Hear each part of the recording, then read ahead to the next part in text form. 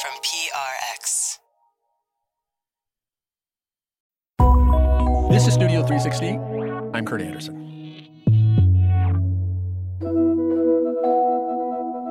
Stacey Rose is a playwright in Minnesota, St. Paul, but by day, and sometimes also by night, she's a respiratory therapist. As part of our Day Jobs series, Stacey told us about her two very different lines of work.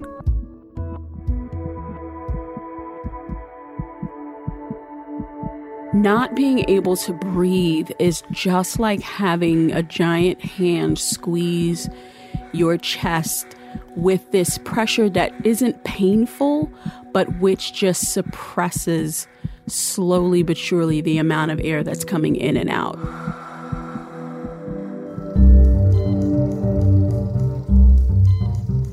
I'm Stacey Rose. I am a writer for stage, screen, and hopefully soon television. I'm a respiratory therapist and I help people breathe. The truth of how healthcare works is actually more interesting and more dramatic at times than what you see on television. Like, it's interesting when I watch healthcare shows like ER, which, by the way, for a long, long time, I thought was the most accurate in terms of how healthcare actually works in a hospital setting. BFib, charging to 200. Everybody off. Cancel, Guppy. Just a sec. But they'll like have these tremendous codes and these like high pressure things, and there's no respiratory therapist in the room. Lidocaine, 100 IV push, hang a drip, 2 milligrams a minute. Shoot a chest, get a gas, and call respiratory. No, we're probably there already. Like, we get yelled at if we're not there. Wow. Well, what? Today's her 50th birthday. I'd always had an interest in writing, and I'd always been an avid reader. I was kind of the wheezy, chubby kid in school who read a lot of books, and I journaled a lot. I didn't really take any of it too seriously until I was in my 30s, actually. And I was divorcing at the time, and I was looking for something to kind of satisfy this urge to create and this urge to kind of alleviate some of the pain I was feeling around my divorce. And so I decided to go back to college, which I often do when I don't know what to do with my life. I ultimately chose theater. I got into NYU, and very quickly, people began taking to the things I was writing. I had this kismet meeting with Spike Lee on the street about halfway through my first year, and he became a mentor of sorts. I audited his class and built that relationship. I love walking the beautiful and nitty-gritty streets of New York City. But sometimes walking the beautiful nitty-gritty streets as a woman can be, well, brutal. Ended up working as writer's assistant and script coordinator on his show for Netflix, She's Gotta Have It. Excuse me, miss, but you so fine, I drink a tub of your bath water out of champagne glass. You wanna know why? Cause your mom's placenta was filled with holy water. God blessing you, girl.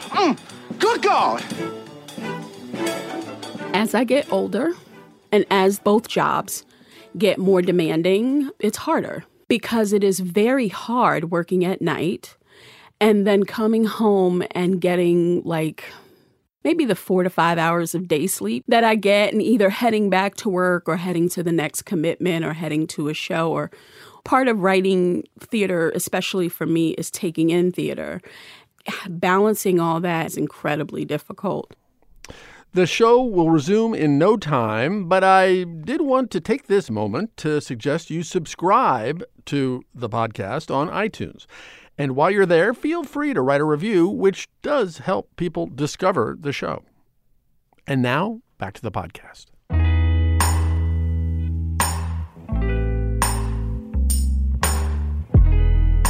The biggest part of our job is managing ventilators.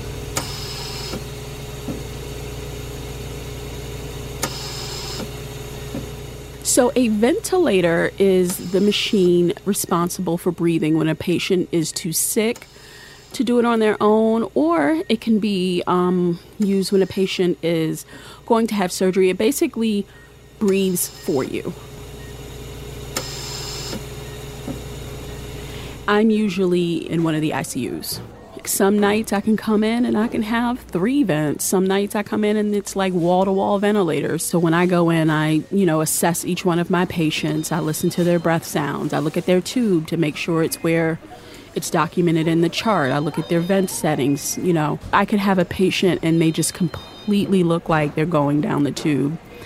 I can see them the next day and they're waving at me and they're off the vent. Like that's the best feeling in the world, when you watch somebody completely go through it and you're like, yeah, like I helped do that.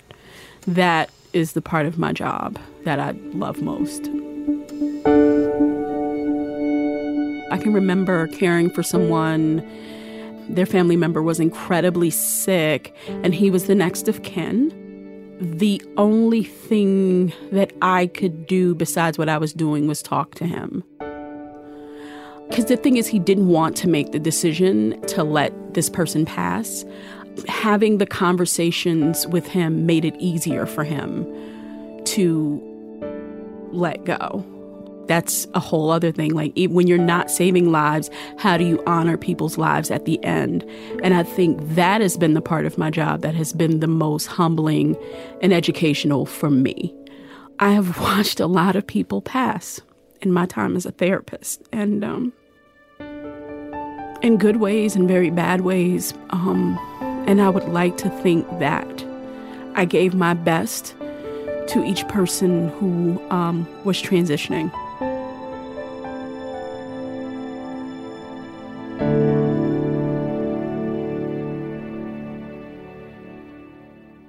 There's a certain level of BS that gets eliminated when death shows up. Like, it doesn't care who you are. It doesn't care what you've achieved. It just doesn't care. People who are in direct contact with patients for sustained periods, we have the most morbid sense of humor. It's funny, and at times it just gets a little bit too dark. And it does desensitize you a little bit. That's kind of the beauty of me being an artist as well, is that it kind of brings me back into this sensitivity and the human side of myself. I'm surrounded by life lessons. The best in people, and sometimes the worst in people, come out when their family members are sick or when they're sick. I make it my business to never borrow stories from patients. The general sense of humanity that I get from my job is what I take into my written work.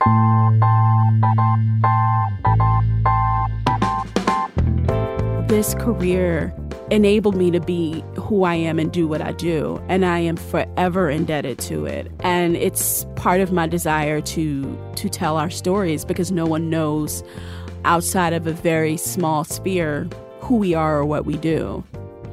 There is definitely a correct way to give a breathing treatment. With writing, it's a little bit more subjective. If I weren't an artist, I don't think I'd be as compassionate a therapist as I am. I don't think I'd be able to navigate people the way that I do.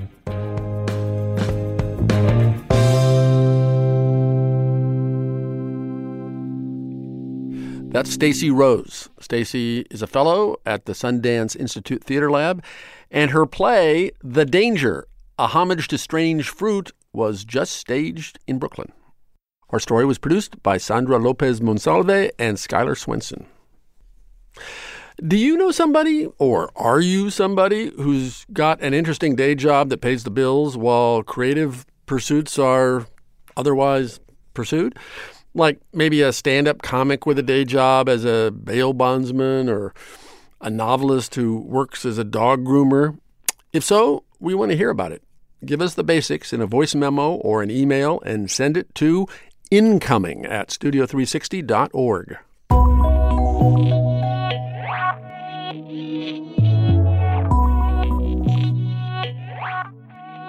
Thanks for listening, and you can subscribe to Studio 360 at iTunes or Overcast or Stitcher or wherever you get your podcasts.